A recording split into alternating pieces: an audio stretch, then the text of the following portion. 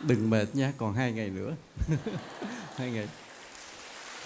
Tụi con có vui không? Nhé.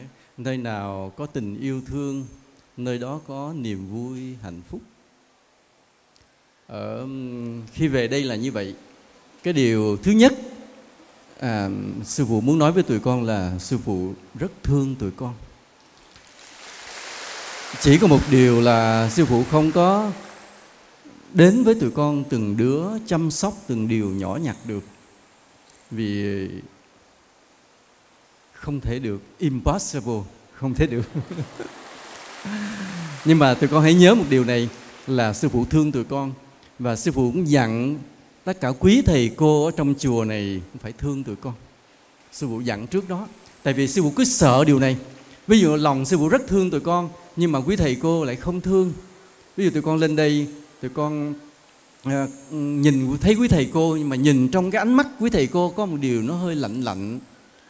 Đó là một điều mà làm cho sư phụ sẽ đau lòng. Sư phụ muốn rằng quý thầy cô đây cũng đều phải thương tụi con như là sư phụ thương tụi con. Mà tụi con không có tiếp xúc trực tiếp với sư phụ được, nên tụi con thường là tiếp xúc trực tiếp với quý thầy cô. Nên sư phụ cứ lo cái điều đó. Mà ở đây quý thầy cô xuất gia rồi thì cái đạo đức đó, nó làm cái yêu cầu rất là gắt gao. Quý thầy cô phải yêu thương được chúng sinh. Và cái tình yêu thương nó phải truyền trong tim của tụi con, để sau này tụi con tin rằng trong cuộc đời này có cái sự yêu thương, mà tụi con yêu thương được bao nhiêu người khác. Hôm nay tụi con về đây vậy, ý nghĩa thứ nhất là để phụ với chùa làm lễ Vu Lan. Ý nghĩa căn bản như vậy.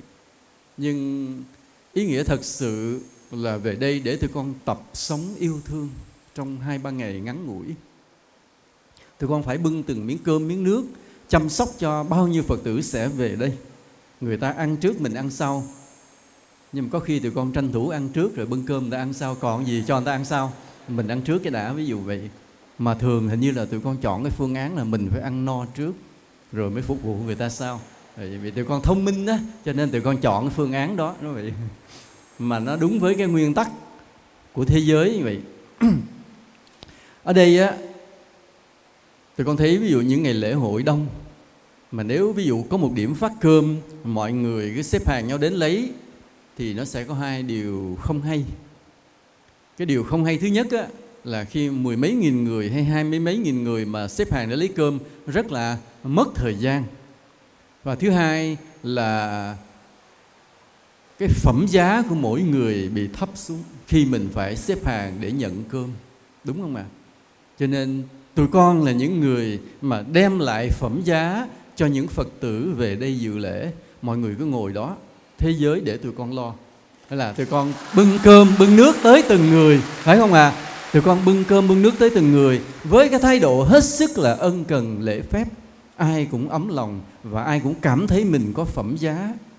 Đó, tụi con về, tụi con học làm ô xin như vậy trước. Học cái đó trước, ô xin như vậy. Tụi con tập để yêu thương, và cái tinh thần mà tụi con về chùa để phục vụ mọi người, hãy nhớ mang cái tinh thần đó đi hết cái kiếp sống này tới những kiếp khác. Tới kiếp nào mình cũng chỉ tình nguyện làm người phục vụ mà thôi. Nói ủa, chỉ làm phục vụ, đúng như vậy. Tụi con chỉ làm người phụng sự, người phục vụ thôi. Trong thẳm sâu tâm hồn tụi con chỉ thích làm người phục vụ, người phụng sự cho người khác, không mong làm gì khác. Nhưng mà rồi sao? Tụi con tính đó là một chuyện, còn nhân quả tính chuyện khác. Nghĩa là làm sao?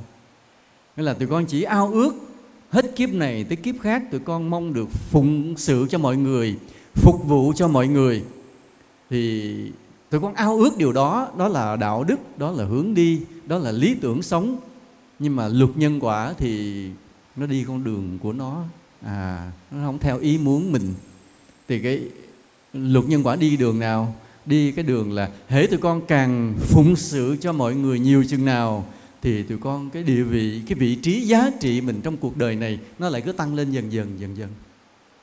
Khi nó tăng lên, bây giờ sư phụ nói lỡ một ngày nào đó trong cái số tụi con đây có một người lên làm thủ tướng, ví dụ vậy, mà tụi con cũng ráng làm thủ tướng cho sư phụ nhờ. Ví dụ như tụi con có một người nào đó lên làm rất là cao,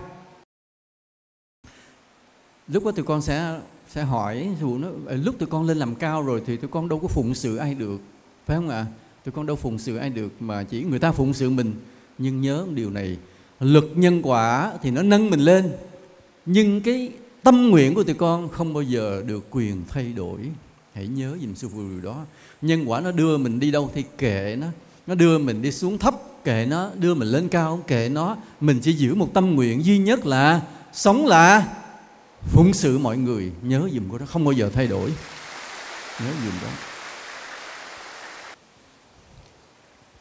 Đố tụi con chút xíu, muốn thành công thì phải làm sao?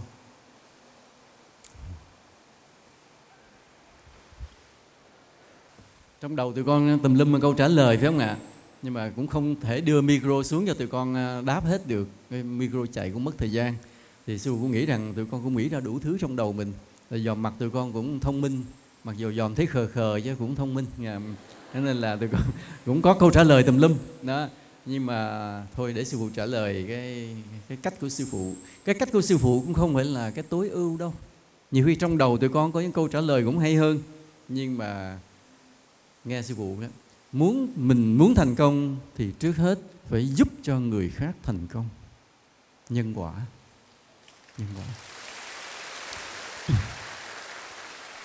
Anh nói dạ tụi con hiểu, vì tụi con là đệ tử Phật, mà Đức Phật dạy về nhân quả cho nên tụi con tin nhân quả. Câu trả lời rất hay nhưng không phải. Luật nhân quả không phải dành cho những người trong đạo Phật, mà luật nhân quả là vũ trụ. Vũ trụ là luật nhân quả. Dù ta có biết nhân quả hay không, dù ta có tin nhân quả hay không, thì mặc kệ ta, nhân quả vẫn chi phối tất cả trong cuộc sống này. Giống như hồi nãy sư phụ nói vậy, cái tâm nguyện tụi con là chỉ mong được sống để phụng sự, nhưng mà tâm nguyện tụi con kệ tụi con, nhân quả họ đi con đường khác. Khi đè tụi con xuống, khi nâng tụi con lên, tùy cái con đường của nó đi độc lập. Cũng vậy, cái luật nhân quả chi phối khắp vũ trụ này, nó không lệ thuộc vào tụi con có biết nó hay không, có tin nó hay không, vẫn âm thầm nó chi phối tất cả. Cái may mắn của chúng ta là ta tin về luật nhân quả, ta hiểu về luật nhân quả, ta có một chìa khóa để sống trên cuộc đời này. Ta hạnh phúc hơn những người chẳng hiểu gì về luật nhân quả, chẳng tin gì về luật nhân quả. Ta hạnh phúc hơn họ. Họ không biết. Họ không biết cho nên họ đi mờ mờ, mịt mịt, mò mò, mẫm mẫm trong đêm tối. Còn ta biết cho nên ta hiểu con đường nó sẽ đi về đâu. Ví dụ như một người không biết gì hết, nhìn cái khu rừng dày đặc sẽ không biết đi cái lối nào, đi đến nơi đến chốn, thoát ra khỏi rừng rậm chông gai. Còn cũng vậy, khu rừng dày đặc đó, nhưng ta nhìn vô ta biết con đường. Ta biết con đường. Ta nhìn cái cây cổ thụ này, với những cái dấu vết này là có bao nhiêu người sẽ đi ngang qua đó. Ta nhìn những vết chân, lối mòn, ta biết cái lối nào con người hay đi, cái lối nào thú dữ hay chận. Ta nhìn ta biết. Thế là ta cũng đi băng qua con khu rừng rậm đó, mà nào giờ không ai biết, mình lại biết con đường để vượt qua.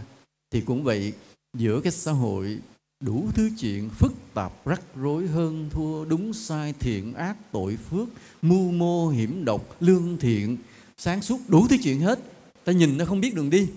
Nhưng nếu ta biết luật nhân quả, ta tin luật nhân quả, thì trong cái rừng rậm của cuộc đời đó, ta vẫn tìm thấy con đường đi của mình. Con đường đi rất là bình an, tự tại, sáng suốt và tự tin, không có mờ mịt. Nên bởi vậy, khi sư phụ hỏi tụi con, ta muốn thành công để phải làm gì? Thì câu trả lời, nếu ta muốn thành công, ta giúp người khác thành công trước. Cái câu này nó tốt đẹp trên hai phương diện. Phương diện thứ nhất là bởi vì nó đúng như nhân quả. Mình ủng hộ cho người khác thành công, rồi tới phiên mình sẽ thành công. Đó là đúng về luật nhân quả. Cái đúng thứ hai là đúng về đạo đức. Đúng về đạo đức. Ta đi tìm sự thành công mà không gây ra sự tranh giành chia rẽ. Có những người đi tìm sự thành công của mình trên cuộc đời thì gây ra rất nhiều oán thù, oan trái, chia rẽ, hận thù. Vì họ phải giành, phải giật, phải mưu mô thủ đoạn, để lại sau lưng bao nhiêu là cái điều tội lỗi mà để mình mới gặt hái được thành công. Còn ta đi tìm sự thành công trên cái đạo lý là giúp người khác thành công trước, mình sẽ thành công sau. Thì khi mà mình thành công rồi, mình không để lại sau lưng mình rất nhiều oan trái. Nói như trong phim là mình don't leave behind the bodies, không để lại sau lưng nhiều xác chết. Là mình chỉ để lại gì? Để lại sau lưng mình nhiều cái hương thơm, tình yêu thương, ân nghĩa, sự nhớ nhung, sự mong đợi. Vì sao? Vì mình đi đúng cái con đường của đạo đức. Cái người ta hay nói câu này, ví dụ như có 3 người Việt Nam mà rớt xuống hố thì 3 người đó từ từ chết hết. Nhưng nếu có 3 người Nhật rớt xuống hố thì từ từ họ lên được hết. Tụi con nghe câu chuyện này rồi phải không ạ? Nghĩa là vì 3 người Việt Nam mình rớt xuống hố, cái người nào mà tìm cách leo lên thì người khác nắm kéo xuống. Cho nên cuối cùng không ai leo lên được. Còn người Nhật á, họ sẽ đầu tư, họ công kênh nhau cho một người leo lên trước. Rồi cái người đó sẽ đi tìm dây, tìm cây, thòng xuống lại, cứu lại những người còn kẹt ở lại. Nên 3 người đều thoát. Còn mình cứ sợ người khác lên và cũng không tin tưởng nhau, ổng lên ổng bỏ đi luôn, nên mình đây mình chết, cho nên không cho ai lên hết. Rồi cuối cùng cả 3 cùng chết. Nên cái tâm lý mà cứ tranh hơn, sợ người khác thành công hơn mình, sợ người khác giỏi hơn mình, được khen ngợi nhiều hơn mình, cứ muốn là không được ai hơn mình, thì tâm lý đã giết chết cuộc đời mình, giết chết đạo đức của mình và giết chết cả cái sự tiến bộ của đất nước luôn. Nên vì vậy là hôm nay ta nói với nhau vậy, ta muốn khởi nghiệp thành công thì ta đi giúp người khác thành công trước. Tụi con hãy tâm nguyện điều này giùm sư phụ, bởi vì tụi con đang bắt đầu bước vào cái giai đoạn mà khởi nghiệp của cuộc đời, bước vào cái giai đoạn mà phải tự mình mưu sinh để tìm cuộc sống, để mình sống được bản thân mà còn lo được cho gia đình, cho cộng đồng nữa. Nên buộc tụi con phải bước vào giai đoạn khởi nghiệp để thành công. Mà nếu tụi con cứ chăm đi tìm cái thành công cho mình thì thứ nhất là không biết có thành công hay không, và thứ hai là để lại sau lưng nhiều cái tị hiềm oan trái. Cho nên ta sống với cái triết lý muốn thành công cho mình thì đi giúp người khác thành công trước. Nên bây giờ bắt đầu tụi con xoay cái suy nghĩ lại là cứ quan sát chung quanh mình, những bạn bè mình nó đang muốn làm cái gì, người khác đang muốn làm cái gì, nó đang muốn khởi nghiệp cái gì, nó đang muốn mưu sinh cái gì, nó muốn mua bán cái gì, thì cứ tìm cách giúp nó trước. Nào giờ tụi con có nghĩ cái đó chưa? Chưa, phải không? Mình chưa bận tâm vì điều đó lắm. Và chính đó là cái gì? Cái sơ hở của mình, cái thiếu sót trầm trọng của cuộc đời mình. Nên bây giờ tụi con bắt đầu từ hôm nay về suy nghĩ lại. Không biết bạn mình hình như nó đang lây hay nó đang tính nó muốn làm ăn cái gì nhỉ? Mình dò hỏi để coi mình phụ nó một tay. Cứ giúp hết người này, giúp hết người kia cho sư phụ. Và tụi con cứ giúp như vậy, giống như mình giúp không công, cứ làm một vài năm đi. Và làm một vài năm hắn đói chết, đừng lo. Đừng lo.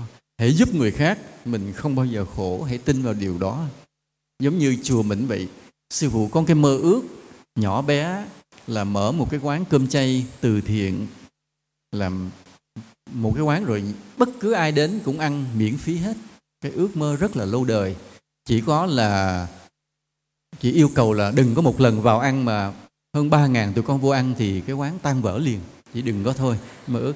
Nhưng mà mơ ước hoài không có tiền làm, mơ ước hoài không có tiền mua miếng đất xây cái quán cho to, rồi mua gạo mua cơm, nên sư phụ cứ buồn trong bụng.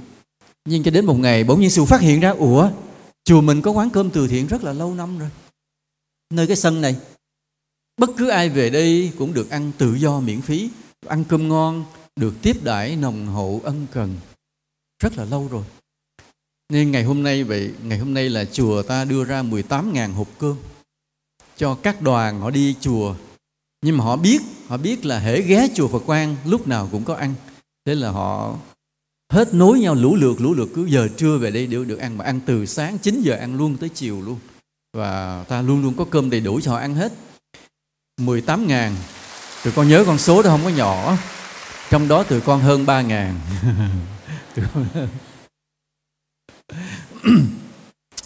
Cái con số đó không nhỏ. Tụi con biết ví dụ như một cái đoàn nào đó họ đến thăm cái ngôi chùa nào, cái họ gọi điện thoại cho ông thầy trụ trì trước, nói cái đoàn con có 100 người, tụi con đến thăm chùa thầy cho tụi con 100 phần cơm.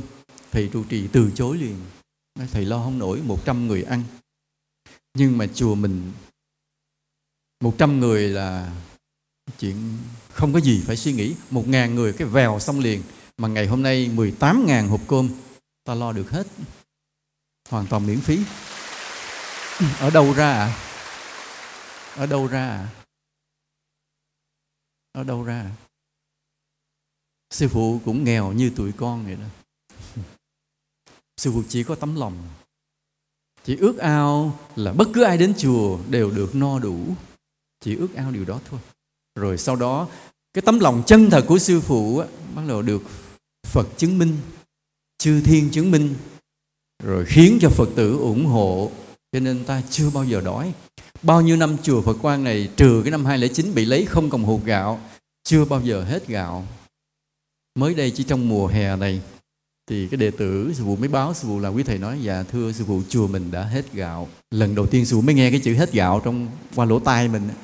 Chưa bao giờ sư phụ biết chữ hết gạo là gì. Mặc dù lúc nào mình cũng đãi cơm ăn, đãi cơm mọi người, cơm rộng rãi, vô tư, khuyến khích, xúi ăn cho nhiều. Như tụi con về đây mà ăn một đứa mà dưới 3 hộp cơm là nỗi buồn của sư phụ. Tụi con phải ăn trên 3 hộp cơm mỗi đứa một bữa ăn thì sư phụ mới vui được. Nói tụi con sẽ trả lời tụi con không có đủ khả năng để ăn tới 3 hộp, tụi con chỉ ăn lần có 1 thao thôi thì cũng được, cũng tương đương cũng được như vậy. Nhưng mà sư phụ hỏi tụi con ở đâu ra cơm gạo nhiều mà mình đãi hết đoàn này tới đoàn kia, ngày này hết ngày kia. Đố tụi con biết. Sư phụ cũng không biết luôn. Nên sư phụ chỉ biết điều thôi, tất cả là nhân quả.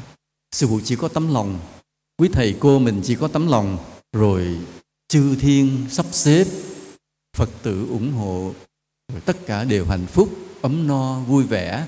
Cứ niềm vui nó lại đẻ ra niềm vui, cái lòng tốt nó lại đẻ ra cái lòng tốt, mà nó cứ nối dài hoài. Nên sư phụ có tin một điều là ta cứ gieo nhân rồi sẽ gặt quả. Nên hôm nay sư phụ mới nói tụi con là tụi con cứ nhìn chung quanh mình, thấy mọi người họ muốn làm ăn cái gì, họ muốn khởi nghiệp cái gì, họ muốn xin việc làm cái gì, mình cứ suy nghĩ nát óc đầu mình tìm cách giúp người đó. Cứ giúp và giúp. Rồi sau đó thì tụi con sẽ thấy nhân quả. Nhân quả giống như chùa mình vậy đó. Cứ mời mọi người ăn cơm một cách ân cần vui vẻ, vĩnh viễn không bao giờ hết thức ăn, không bao giờ hết gạo, hết cơm, không bao giờ thiếu. Vì nhân quả. Nên tụi con hãy tin tưởng một điều, mình sống với cái triết lý là sống để phụng sự mọi người. Muốn thành công thì giúp người khác thành công trước. Tụi con cứ sống với cái triết lý đó, rồi tụi con sẽ thấy cuộc đời nó đi đâu về đâu.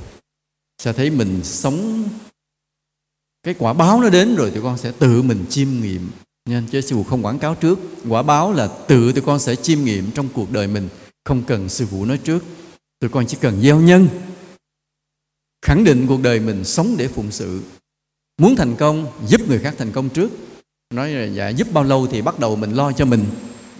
Tụi con nói câu này, tụi con cứ giúp người khác nha. Còn cuộc đời tụi con trời Phật lo. Tụi con có tin chuyện đó không? Tụi con có tin cái chuyện là tụi con chỉ lo giúp người khác thành công thôi. Ai khởi nghiệp, ai muốn làm ăn, ai muốn xin việc làm cái nọ, tụi con chỉ tìm cách giúp thôi. Giúp cho đến khi nào bỗng nhiên tụi con được sự giúp đỡ trở lại tận tình tràn đầy, và mình bắt đầu đi tới thành công một cách hết sức tự nhiên. Sư phụ cũng sống bằng cái triết lý đó. Sư phụ không bao giờ cái mưu tìm cho mình cái địa vị hay là tiếng tăm hay tiền bạc. Sư phụ chỉ mong một điều, mình sống đúng lời Phật dạy thôi. Ráng sống đúng lời Phật dạy trong từng giây từng phút, và việc còn lại để Phật lo. Mình sống theo đạo lý của Phật thì buộc Phật phải lo cho mình. Còn mình sống sai lời Phật dạy thì mình tự lo. Còn sống đúng lời Phật dạy, Phật lo cho mình. Tụi con cũng vậy. Sống đúng cái nhân quả của Phật dạy, yêu thương mọi người, phụng sự mọi người, giúp đỡ mọi người thành công trước. rồi tụi con sẽ thấy cái cuộc đời tụi con nó tốt đẹp ra sao. Nên khi con sống với cái triết lý đó, với đạo lý nhân quả đó, nó được hai điều tốt đẹp ấy. Thứ nhất, quả báo chắc chắn sẽ tới. Có người chậm, có người nhanh. Có người tụi con chỉ lo giúp người khác trong 1 năm thôi, qua năm sau tới mình thành công rực rỡ. Có người tụi con phải lo miệt mài giúp người khác 5 năm, bắt đầu sau 5 năm đó mới tới cái sự thành công của mình. Cho nó nhanh chậm là nhân quả tùy.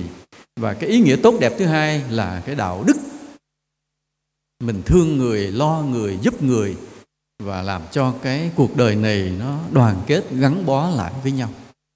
Nên nó được hai điều tốt đẹp. Và đã sống mà với cái đạo lý tốt đẹp đó rồi thì suốt cuộc đời còn lại tụi con sẽ thấy chỉ là niềm vui, chỉ là hạnh phúc thôi.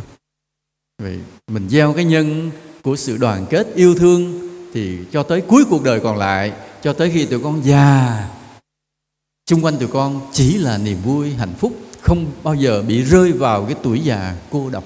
Nhớ như vậy. Cái sợ nhất là cái tuổi già cô độc. Lúc mình còn trẻ, mình còn hăng hái hoạt động, tới già con cháu đi hết, xung quanh không còn ai.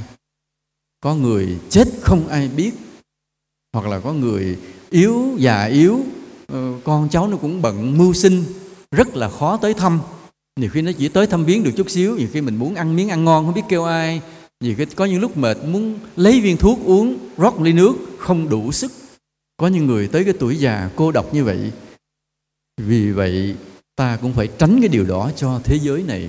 Ta mong rằng tới cái giai đoạn tuổi già ai cũng được đều quây quần bên nhau, đỡ đần với nhau, sống đầm ấm hạnh phúc cho tới khi nhắm mắt chào cuộc đời trong niềm vui, trong vòng tay của mọi người. Mà muốn điều đó thì bây giờ tụi con phải gieo cái nhân đoàn kết gắn bó mọi người lại. Mà gieo cái nhân đoàn kết gắn bó mọi người bằng cách nào? Cũng bằng chính mình giúp người khác thành công trước. Cứ đi lo giúp người khác thành công trước. Thì vừa nhân quả là đã đành cho mình rồi, nhưng mà được một cái điều nữa, tụi con tạo nên một cái sự gắn bó đoàn kết cho cuộc đời này. Mà khi tụi con đã gieo cái sự đoàn kết gắn bó cho cuộc đời này rồi thì cái nhân quả xử tụi con không bao giờ cho phép tụi con cô độc. Không bao giờ cho phép tụi con cô độc. Có những người cô độc đến cái mức độ thế này, tụi con thấy không? Không có người thân, không bạn bè, cái nhảy vô Facebook kiếm bạn. Nhưng bạn ở Facebook có thật không? Có thật không? Bạn nó chỉ nói cho vừa lòng thôi. Tới ngày sinh nhật hiện hình bánh ra mời bạn bánh sinh nhật, tụi con có nhai được cái màn hình đó không? Không. Nên cái bạn trên Facebook chỉ cỡ đó thôi, dù đông cỡ nào cũng chỉ là bạn ảo. Còn người bạn mà ngồi với mình nói một cuộc chuyện, rót với nhau một ly nước, ăn với nhau một cái bánh, một bữa cơm, cái bạn đó nó khác à. Cái bạn đó khác mà tới sinh nhật chúc mừng sinh nhật bạn, chụp cái hình bánh sinh nhật thiệt ngon, mình dòm thèm thấy mồ luôn mà không thể nào nhai được. Cái bạn loại đó nó khác. Mà nó cô độc đến nỗi rồi bắt đầu người ta hủy kết bạn với mình từ từ luôn. Vì cái số bạn, trời tôi đã kết bạn được 300, bữa nay mở ra, ủa sao còn có 200, đi đâu mất rồi? Tại họ thấy kết vì một cái nhân quả của sự cô độc. Trong suốt cuộc đời mình cứ hay chia rẽ mọi người với nhau, cái mình bị mắc quả báo cô độc đến nỗi trên Facebook mà người ta cũng hủy kết bạn với mình. Bạn đó là bạn không có giá trị lắm á, bạn đó bạn ảo mà người ta còn bỏ mình luôn nữa, thì người này mắc quả báo cô độc cực kỳ. Trong cuộc sống không ai ngó tới mình luôn. Ta phải tránh cái điều đó. Bằng cách là gì? Khi ta còn trẻ, còn sức lực, còn năng lực, phải đoàn kết mọi người trong một trái tim chung. Hạnh phúc thiêng liêng và vĩ đại vô cùng. Một là tất cả mọi người chỉ là một. Phải sống với cái triết lý đó. Đó là điều thứ nhất. Hôm nay sư phụ muốn nói cho con. Cái ý thứ hai là thế này. Ý thứ hai là sáng nay có cái anh cũng một doanh nghiệp, người Việt kiều về đây lấy vợ, rồi mở mang doanh nghiệp về đây làm ăn, không thích về Mỹ, cuối cùng vẫn là con người yêu quê hương, thích về đây nó sống Việt Nam sướng hơn, rồi lên đây thăm sư phụ. Thì khi lên thăm, anh dắt cái dòng họ gia đình lên thăm, có 2 đứa con, lại nếu chào sư ông đi con. Chào xong, khi chào xong rồi 2 đứa trở về, rồi anh mới nói thế này: con không bao giờ muốn cho con của con phải học giỏi, con không cần nó học giỏi, con chỉ cần nó có đạo đức. Nó có đạo đức rồi đời nó sẽ hạnh phúc. Còn mà mới muốn cho nó học giỏi, muốn cho nó học xuất sắc, tạo một cái áp lực tâm lý Và con đã từng thấy có những đứa nó tự tử vì bố mẹ gây áp lực bắt nó phải học giỏi. Sư phụ hết sức là bằng lòng với cái quan điểm như thế này. Và sư phụ cũng nói thêm vậy là chẳng nói thấp, chẳng nói cao, miễn là phụng sự việc nào cũng hay.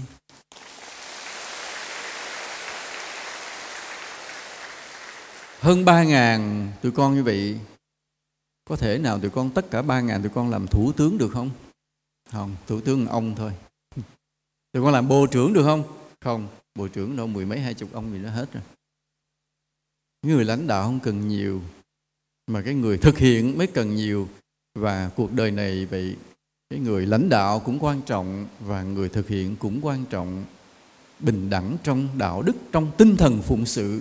Có thể ta phân biệt ở ông này người cấp chỉ huy là cao, còn tôi là người thừa hành, tôi ở cấp thấp, thì ta tạm cái giá trị của xã hội cứ nói như vậy thì ta cũng tin như vậy. Nhưng ta nhìn một cái góc khác hơn. Ta nhìn cái góc là vậy cái ông mà ở trên cao đó với cái người dưới thấp này, người nào cái tinh thần phụng sự nhiều hơn. Ta đánh giá trị theo cái tâm lý này. Và đây mới là giá trị thật. Cái giá trị thật là ai mới là người có tinh thần phụng sự tận tụy cho cuộc đời hơn. Còn cái mà vị trí cao, vị trí thấp, coi cho nó ảo. Nó giống như kết bạn Facebook vậy đó. Còn cái tinh thần phụng sự đó mới là giá trị thật. Và khi mà biết rằng nó là giá trị thật rồi thì ta đi tìm cái giá trị thật này. Dù mình đứng ở vị trí nào cũng vậy, quan trọng là cái tinh thần phụng sự, chứ không phải vị trí. Ai muốn leo lên vị trí cao cứ cho lên. Mình đứng ở vị trí nào cũng được. Nhưng có một cái mà không ai giành với mình được. Đó là gì? Là tinh thần phụng sự. Cái đó không ai giành mình được. Người ta có thể giành chức của mình, người ta có thể giành danh tiếng với mình, người ta có thể giành nhiều thứ của mình đó. Nhưng mà có một cái người ta không giành mất được, vì cái đó nằm trong tim của mình. Đó là tinh thần phụng sự. Và chúng ta sống với cái trái tim đó, sống với cái tinh thần phụng sự đó, hết cuộc đời này sang những kiếp khác. Cứ sống như vậy và vui trong điều đó, hạnh phúc trong điều đó. Chỉ vậy thôi. Trong Kinh Phật có một đoạn kể như thế này. Phật kể về cái nhân quả của ông vua trên cõi trời, gọi là vua trời Đế Thích đó. Có người hỏi là tại sao cái Đế Thích phước gì mà được làm vua tới cõi trời? Tại ở cõi người này mà làm vua là đã quá sung sướng rồi, là quá vinh quang rồi. Vậy mà ông leo lên tới cõi trời ông làm vua là ông được cái phước gì? Đức Phật mới kể chuyện cái thuở bắt đầu của ông vua, ông mà được làm vua cõi trời chỉ là nhỏ. Vào lúc đó là cái trái đất của ta nó đi qua nhiều giai đoạn văn minh, phát triển xong rồi bị tận thế tàn lụi, bắt đầu cái sự sống tái lập lại, rồi con người lại xuất hiện tạo nên cái sự văn minh, rồi cái văn minh cực điểm rồi không biết giữ gìn, rồi gây nên tận thế, sụp đổ biến mất, rồi từ từ cái sự sống xuất hiện lại. Cứ vậy, cái trái đất của ta như vậy đó. Cho nên cái đợt này, cái đợt mà loài người ta đang có đây cũng chỉ là một đợt. Cái sự sống loài người xuất hiện trong rất nhiều đợt của trái đất. Những cái đợt trước nó biến mất dấu vết rồi, ta không thấy. Nhưng mà đây là một cái đợt trở lại. Thì vào một cái đợt xưa không còn dấu vết. Cái câu chuyện của ông vua Đế Thích là thế này. Là hôm đó cũng có gánh hát, giống như thời nào cũng vậy. Cái hát như nãy tụi con đứng hát vậy đó, là thời nào cũng có nha, lạ như vậy. Đứng hát thì ông biết là hôm đó có cái gánh hát, thì ông cũng thích đi coi hát. Nên ông ra ông chiếm chỗ trước. Giống y như tụi con, không khác chút nào. Ông ra ông chiếm chỗ trước. Mà ông là người kỹ lưỡng, cho nên cái chỗ mà ông dự định ông sẽ chiếm á, thì cái vị trí đó hơi cao. Ông mới lấy dao, lấy cuốc, ông cào sạch, ông dọn để đứng cho thoải mái, hoặc là ngồi cũng thoải mái vậy đó. Ông làm dọn dẹp cho đẹp, để ông rồi sau khi ông dọn dẹp cái chỗ rồi, cái ông mới đi ra ngoài ông kiếm nước uống. Thì ông quay trở lại thì chỗ đó bị chiếm. Thì nếu trong trường hợp vậy tụi con làm sao? Tụi con sẽ có hai cách xử lý phải không ạ? Một là tụi con tới, tụi con sẽ rất là nhã nhặn. Thưa bạn, cái chỗ bạn đứng đây là chỗ mà tôi đã dọn suốt cả buổi chiều, cho nên bạn vui lòng là xin trả lại cho tôi. Đó là tụi con hết sức văn hóa, hết sức tử tế. Còn nếu không, bắt đầu tụi con mới dở máu xã hội đen lên. Trả không? chỗ nào biết không, đó là hai cách tụi con xử lý, mà hoặc là cách nhẹ nhàng văn minh, hoặc là cách căng thẳng, đều tìm cách lấy lại cái chỗ mình đã sắp xếp để chuẩn bị dọn dẹp như vậy. Còn cái ông vua trời Đế Thích, khi ông trở lại, ông thấy người ta chiếm, và ông thấy mọi người đứng xem cái hát đó mà tâm họ vui sướng, ông vui, ông nói hay quá, người ta vui cái chỗ mình dọn. Thế là ông mới lấy đồ ông dọn thêm chỗ khác để cho mọi người tới dành chỗ đứng cho vui. Qua ngày hôm sau gánh hát cũng còn cái là buổi sáng ông mới xin phép vợ, nói bữa nay vắng nhà, làm gì dọn cho rất nhiều chỗ đứng để đừng có bị bụi rậm. Như thời đó văn minh chưa phải là cao, cho mọi người được ngồi được đứng mà xem hát, cái niềm vui ông chỉ vậy thôi. Bắt đầu cái sự nghiệp làm phước của ông chỉ là điều cực kỳ nhỏ bé thôi, dọn cái chỗ cho người ta đứng coi hát, không có gì. Nhưng mà khác với chúng ta là chúng ta vừa cười vừa nghiến răng để đòi cái chỗ lại, thì ông hết sức vui mừng vì người ta chiếm chỗ mình, và ông làm chỗ khác để cho người ta. Đấy, cái tinh thần phụng sự của ông lần lần nó phát triển cho tới tột độ. Hết kiếp này tới kiếp kia, ông chỉ làm một con người phụng sự thôi. Làm cái gì cho người khác vui, làm cái gì cho người khác hạnh phúc thoải mái là ông cứ hết sức mà cố làm. Cái nhân quả đưa ông lên từ từ lên tới cõi trời, mà lên tới cõi trời cũng chưa chịu hưởng thụ. Lên tới cõi trời cũng tìm cách để phụng sự chúng sinh. Lên trên đó cũng dòm xuống cõi này. Nghĩa là khi ông lên cái cõi trời cao rồi, nhưng mà ông không chịu ở yên. Tới cái ngày lễ Vu Lan Phật Đản, ông dòm xuống chùa Phật Quang, ông điểm danh, đứa nào nó vô chùa nó phục vụ, ông ghi tên. Ông ghi tên để dành cất trên sổ của ông. Cho nên tụi con đã bị ghi tên trên sổ của vua trời Đế Thích. Và sẽ có cái gì đó tốt đẹp trong cuộc đời của chúng con sau này. Ví dụ sau này tụi con được một cái gì nó vui, nó may mắn, thì tụi con phải hiểu một điều là vì cái ngày hôm nay cái tên tụi con nằm trên sổ của vua trời, và đó là một phần thưởng nho nhỏ. Mà nếu tụi con tới đây hoài thì đời tụi con sẽ vui hoài. Nhưng mà cái sự phụng sự nó không phải là chỉ là ở đây, mà trong mọi lĩnh vực của cuộc sống này, của thế giới này.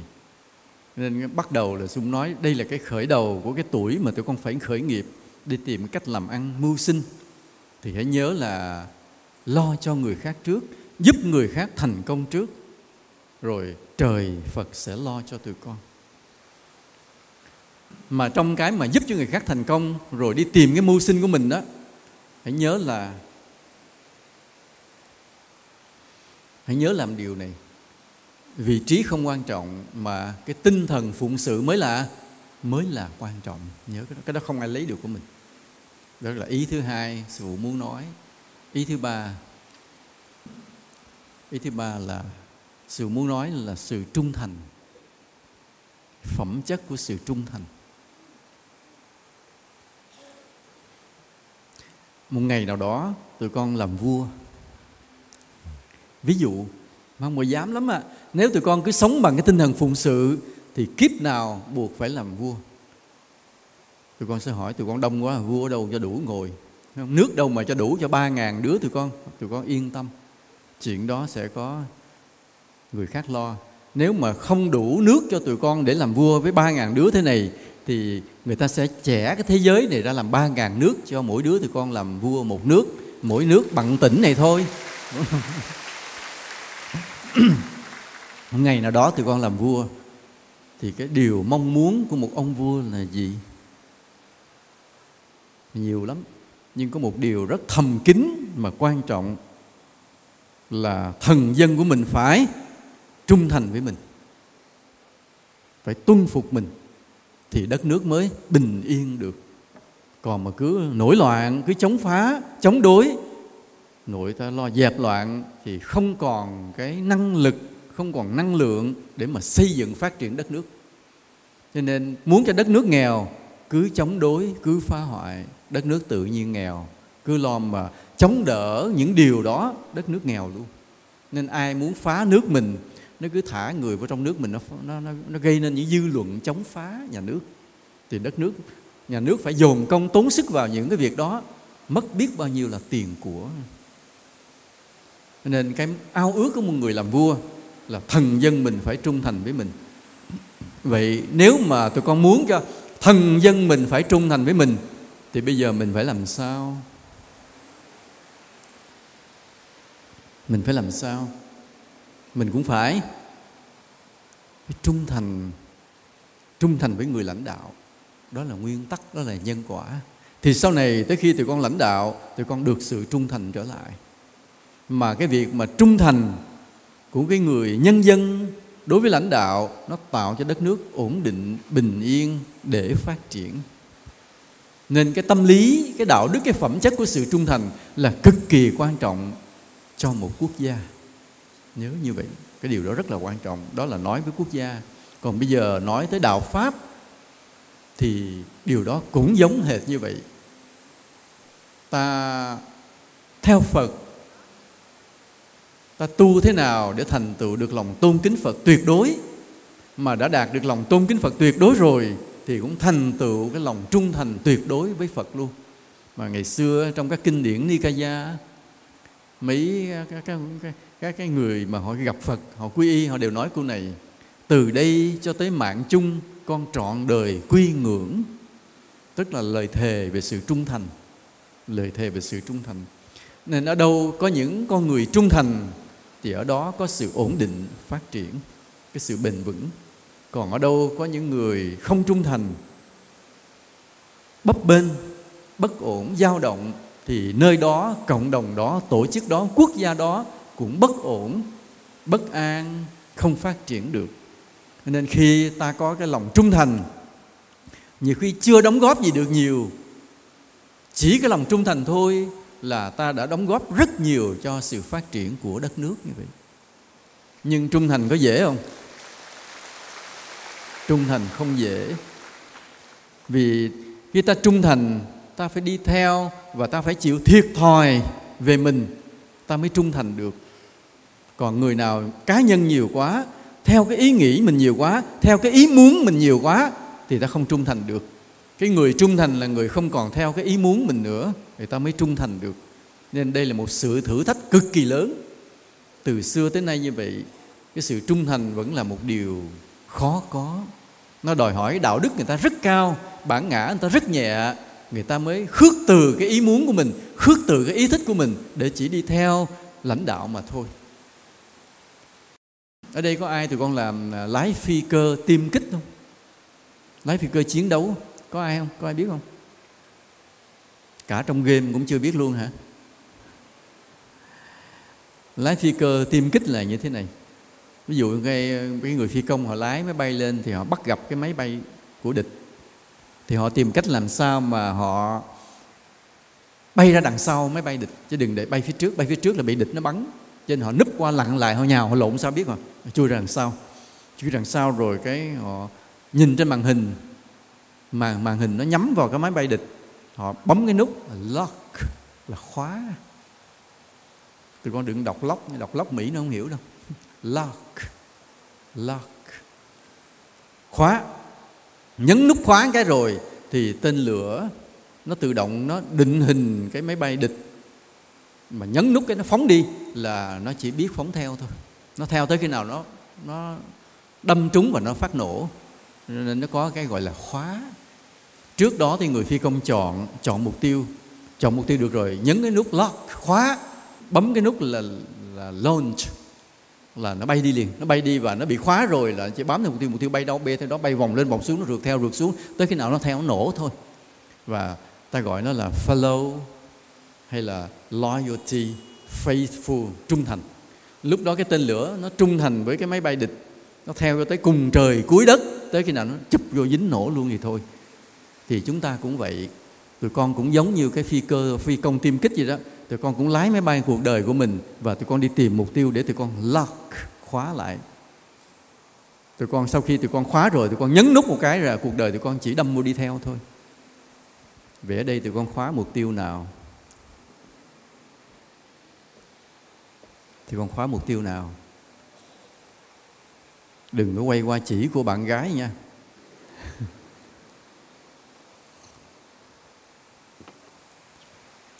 Tụi con khóa cái mục tiêu là gì? Đạo Pháp, phải không? Quê hương, và thầy tổ mình. Ba cái điều này quan trọng. Ta khóa cái mục tiêu đạo pháp, nhắm mắt mà đi theo, khóa dính nào dính rồi không bao giờ rời. Đạo đi lên, đạo đi xuống, quẹo qua mình quẹo qua lại. Thứ hai là quê hương ta, ta trung thành tuyệt đối với quê hương ta, không bao giờ phản bội. Và thứ ba, đối với thầy tổ của mình, đã chọn thầy tổ rồi mà đã khóa rồi, không ai nói điều gì thể làm lung lay trái tim ta được nữa. Nếu tụi con trung thành được đối với ba mục tiêu đó, tổ quốc, đạo pháp và thầy tổ, chỉ trung thành thôi là tụi con đã tạo nên được công đức rất là lớn trong cuộc đời của mình.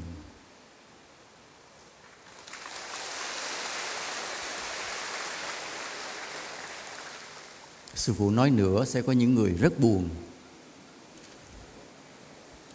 Nãy giờ sư phụ nói mấy ý rồi. Giỏi, 3 ý phải không? Thứ nhất là muốn thành công thì giúp người khác thành công trước. Cái thứ hai, ở vị trí nào cũng được miễn là phụng sự. Và thứ ba là trung thành. Thank you for listening.